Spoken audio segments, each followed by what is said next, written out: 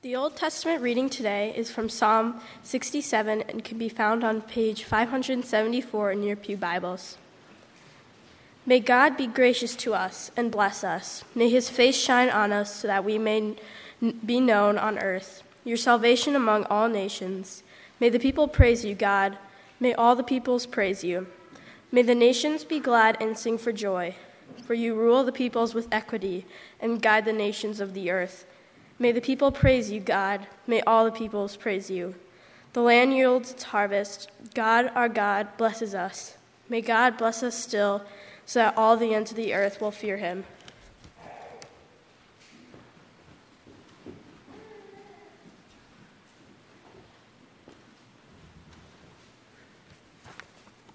The New Testament reading is from the book of John, chapter 14, verses 23 to 29.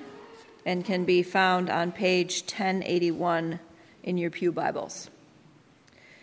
Jesus replied, "Anyone who loves me will obey my teaching. My Father will love them, and we will come to them and make our home with them. Anyone who does not love me will not obey my teaching. These words you hear are not my own. They belong to the Father who sent me. All this I have spoken while still with you.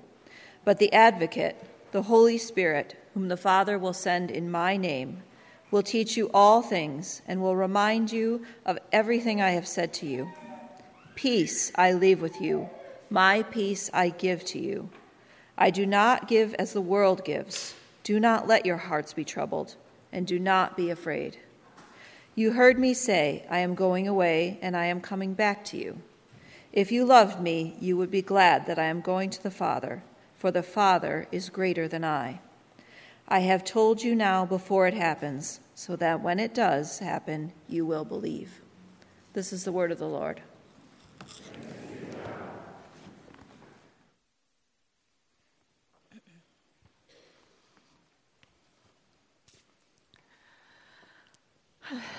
Good morning. Hair in my mouth.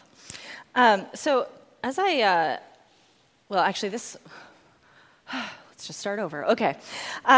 One way that I have thought of my role as a pastor, and this was probably more true when we served at a church that was a little bit more caught up in the sentimentality and consumerism of Western Christianity, but I've thought of it with this image. I used to imagine myself wading through this just sea of trinkets, like all the things you could buy at the Christian bookstore, like the balls that say Jesus loves you, and Jesus action figures, wall hangings with swirly purple writing and American flags. I thought of myself as wading through that and trying desperately to clear a space so that I could stomp my foot on the ground below and say, there's something real down here.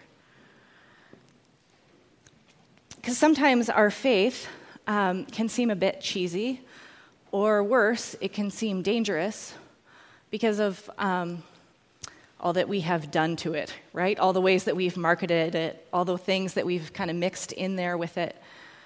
But there is something real, something weighty beneath all of that. There's something solid at the base. But it seems like you can't find that solid thing without engaging with Jesus on a deep level. Our passage begins with Jesus saying, "Anyone who loves me will obey my teaching. My Father will love them and will come to them, and we will come to them and make our home with them." I hadn't noticed that line in there before this week. We will come to them and make our home with them. How lovely. Once God's home, there was a time when God's home was all of heaven and earth. And then in the coming of sin, heaven and earth kind of split. And then because God is persistent and because God is love, God made God's home in the temple, or in the tabernacle, and then the temple. And then in the incarnation, the person of Jesus became the new temple. This place where heaven and earth meet, where God and humanity could know one another. And now, after the resurrection, after the ascension, God makes God's home in us. And through our obedience to God and through the power of the Spirit, we become the place where heaven and earth meet, where God can be made known to the world. Anyone who loves me will obey my teachings, and we will come to them and make our home in them. So I was thinking this week about obeying Jesus' teachings, and so I read through the Gospel of John, just trying to see specifically what John was pointing to, right? John put this thing together, and so if he's going to, multiple times through the Gospel, say, obey my teachings or obey my commands, I thought he would include specifically what he thought we should obey. And as I was reading it, I actually skipped most of the text and just read the words of Jesus. I have one of those red letter Bibles that makes it easy to do that. I'd never actually done that before. I don't think it's a good way to read the Bible all the time, but it was a really interesting exercise for me. And some themes, like just reading the words that Jesus had said, some themes stood out really clearly. Like John doesn't actually talk about that many different, or Jesus rather, in the Gospel of John, Jesus doesn't actually talk about that many different things. He repeats himself a ton. He talks a lot about believing in him. He talks a lot about his being one with the Father, that everything he says and does is only because his Father told him. And he talks a lot about us having that same unity with Jesus that he has with the Father. There's this connection that just keeps coming up between Jesus' oneness with the Father and our being united with Christ and our belief and our obedience, and all these things kind of just seem to hover around each other, and Jesus keeps talking about them.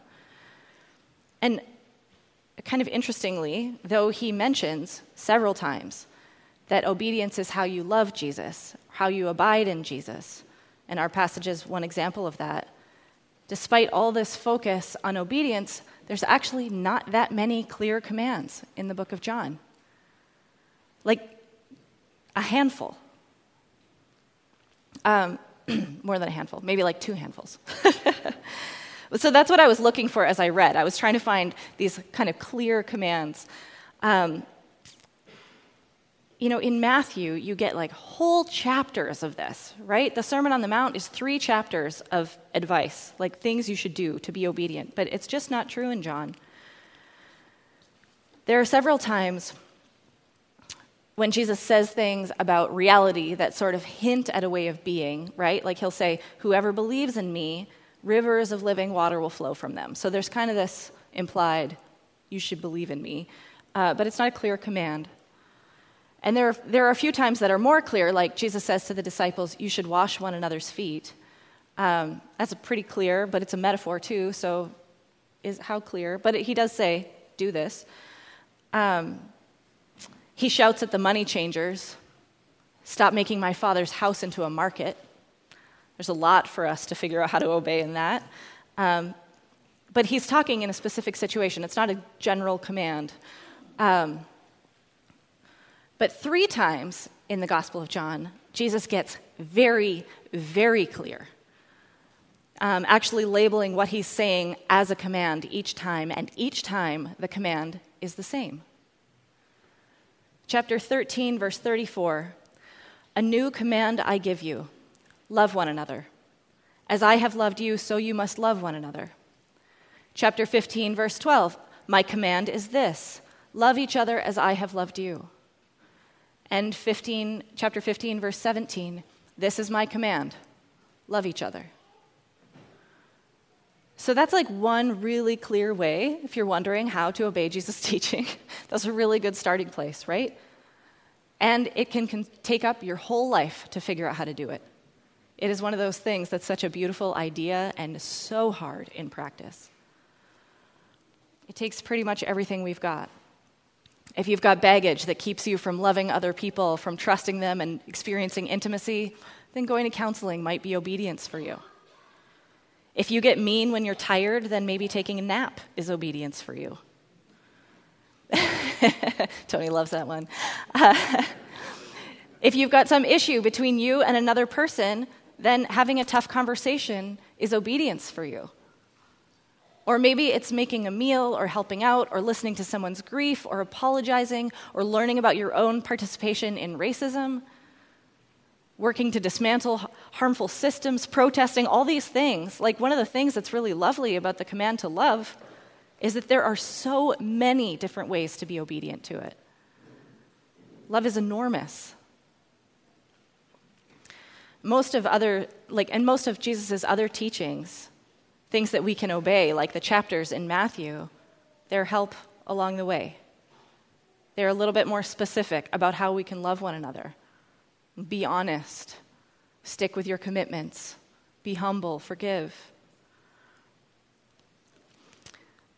So the other thing that I noticed as I was reading through Jesus' words in John, thinking about commands, is that there are a lot of very specific commands to specific people in specific situations, especially right before miracles. Fill the jars with water. Pick up your mat and walk. Go, she will live. Lazarus, come out. It seems that when Jesus walked with us, his work depended to some degree on people's willingness to participate in it.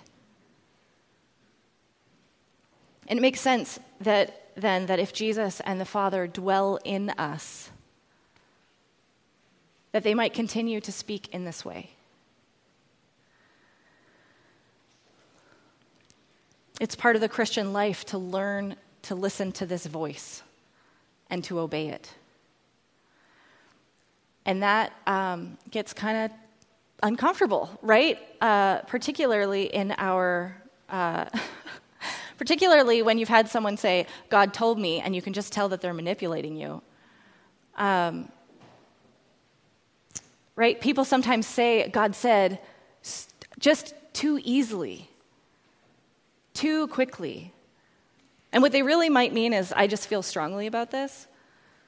And some people use that language maliciously, right? Religious leaders using it to abuse people or to amass power. Someone said to me, I was talking to her about this kind of thing, and she's like, oh, well, wherever God gives a gift, there's always like a counterfeit of it. But that doesn't mean the gift doesn't exist. I think that's what it means to take the Lord's name in vain. Right? It's also good to not use Jesus' name as a swear word, but taking the Lord's name in vain is saying God said when God didn't really say. We have to be so careful. But it doesn't mean that we lose listening to the Spirit altogether. God speaks still. And still, we listen for the voice of God. Those moments when God may want us to go wash in a pool and be healed, or stand up straight when we've spent our life bent over, or get our filthy money out of the temple, or help someone take off their grave clothes and enter back into new life. In our passage, Jesus tells the disciples that he has taught them a lot, but that when the Spirit comes, the Spirit will both remind them of the things that Jesus has already said and also teach them all things. It's a little messy, and we're going to get it wrong sometimes, but learning to listen to the Spirit is part of learning to obey Jesus' teachings. And we begin to discern that prompting by obeying the things that are already very clear to us. If you're unsure, start with what you know how to trust, like loving each other, super clear in Scripture. So focus your attention there. And if you need advice about how to do that, then flip over to the Sermon on the Mount. As you practice, your trust will grow. Your understanding will grow. And you will know what the words of Jesus sound like, so that when the Spirit speaks, you will begin to recognize it. And the disciples at this point are still right at the beginning of this journey. They've only been with Jesus for 3 years, which granted, it was in the flesh and all day, every day. They couldn't even zone out scrolling through Facebook. That wasn't a thing. So they were present with Jesus for 3 years. But they've still got a lot to learn even then. Their faith is still in its infancy and still fragile, and they don't have the Spirit yet. So in our passage, in just incredible kindness, I think, Jesus is preparing them for what is about to come, for the trauma and arrest and crucifixion. He's saying, look, it's going to be really hard, but it's going to be okay. Those of you who are parents, or if you have little siblings or nieces and nephews, we do this with kids, right? We prepare them beforehand to strengthen them for when the thing happens. Here's what's going to happen on your first day of school.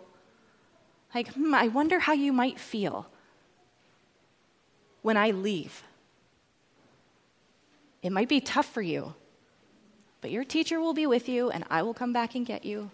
Right? We do this kind of pre-comforting because it strengthens them when they've heard it beforehand, rather than facing it all as unknown. And Jesus is doing this very kind action in our passage. I am going away, he says, but I will not leave you alone.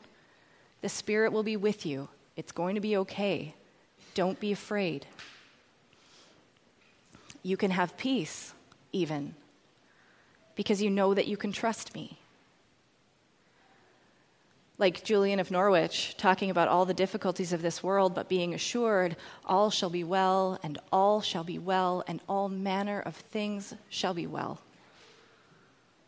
We look forward with confidence because Jesus is trustworthy. When I was reading through Jesus' words in John, I noticed that he does this pre-comforting thing a bunch of times, at least 4. And one of those times was particularly striking. In chapter 16, Jesus says this, "A time is coming, and in fact has come, when you will be scattered, each to your own home. You will leave me all alone. Yet I am not alone, for my Father is with me." It's actually the reverse of what he normally says. Normally it's I'm leaving, but you're going to be okay. And this time he says, you're going to leave me, but I'm going to be okay. He's comforting them in their coming failure. They will turn their backs on him and abandon him, and it will be okay, he says. The very next verse, he says this, "I have told you these things so that you may have peace. In this world you will have trouble, but take heart, I have overcome the world. You will desert me. Things will be hard for you, but I am stronger than that. You can have peace even then."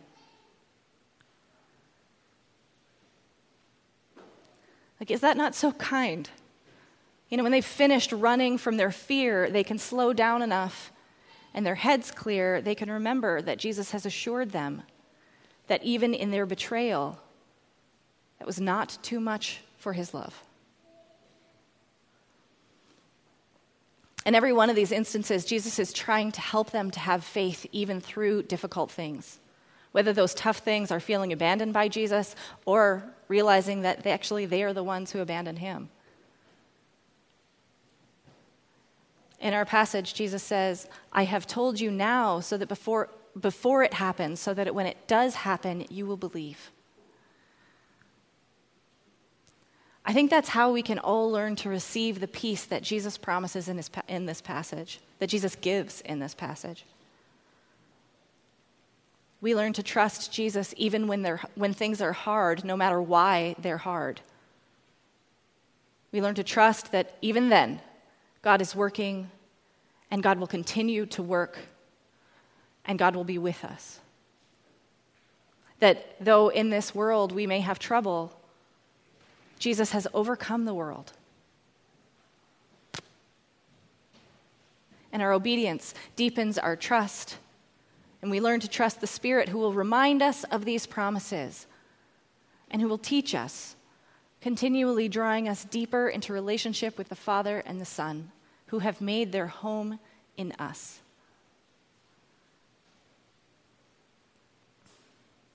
And through the hard things, we learn to wait, trusting that even they, in some way, will be gathered into God's work of restoring this good world, of making it whole again. That idea of relationship with God is one of those things that has just been weighed down with a lot of baggage these days. I think a lot of you probably kind of recoil at it. It's been covered with those like trinkets and some garbage, actually. But there's something real there. Something that you can put your weight on. Something that you can trust. I find it helpful when I think, when I struggle with some of the difficulties of faith these days, to think of the saints who have so clearly been channels of the kingdom. Like it was this kind of trust, this relationship with God, that allowed Dr. King, right before he was assassinated, to say he was not afraid. You know, his last speech to the sanitation workers strike in Memphis, he said this, and I can't preach like Dr. King, I'm not going to try. That would be embarrassing for everybody. Okay, but I will read what he said. He says this: like anybody, I would like to live a long life. Longevity has its place. I'm not concerned about that now. I just want to do God's will. And he has allowed me to go up the mountain. And I've looked over, and I have seen the promised land. I may not get there with you, but I want you to know tonight that we as a people will get to the promised land. And I'm happy tonight. I'm not worried about anything. I'm not fearing any man. Mine eyes have seen the glory of the coming of the Lord. It's through that same trust, that same listening to the Spirit, that the great theologian Thomas Aquinas, though he had been studying theology and writing theology all of his life, just up and quit one day, leaving his great work, the Summa Theologica, leaving it unfinished. He had a revelation of God, and he said this: "The end of my labors has come. All that I have written appears to be as so much straw after the things that have been revealed to me." And it's how Julian of Norwich, who was able to say with such confidence that all things shall be well, how she also had a vision of something in her hand the size of a hazelnut, just a little ball. And she asked the Spirit what it was. And she writes this: "And it was answered to me thus, it is all that has been made." And then as she started to wonder if this tiny thing that she held that was all that had been made might be too fragile to keep existing, that it might just disappear into nothingness, she says this: "And I was answered in my understanding. It lasts and ever shall, for God loves it. And so have all things their beginning by the love of God.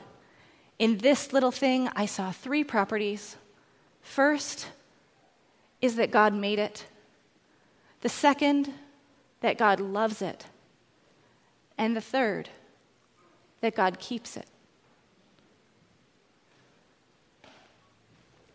My friends, our faith and our prayers are beautiful and weighty. Though the world has made them silly and cheesy and even dangerous at times, there is something real at the base of it all. No matter what else we have piled up on it, no matter what difficult situations we face, and for no matter what reason we face them, you can put your weight on Jesus. Love Jesus. Obey his teachings. And the Father and the Son will come to you, and they will make their home in you. Do not let your hearts be troubled. Do not be afraid. Please pray with me.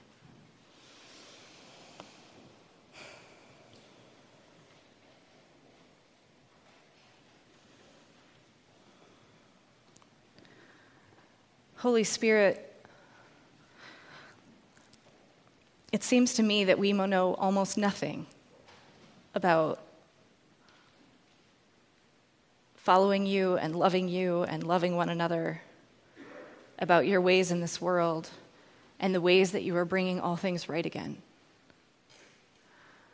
Please teach us. Draw us along one step at a time and help us to be faithful in each one of those steps. May we learn what it is to hear your voice and to be obedient to it. In Jesus' name, amen.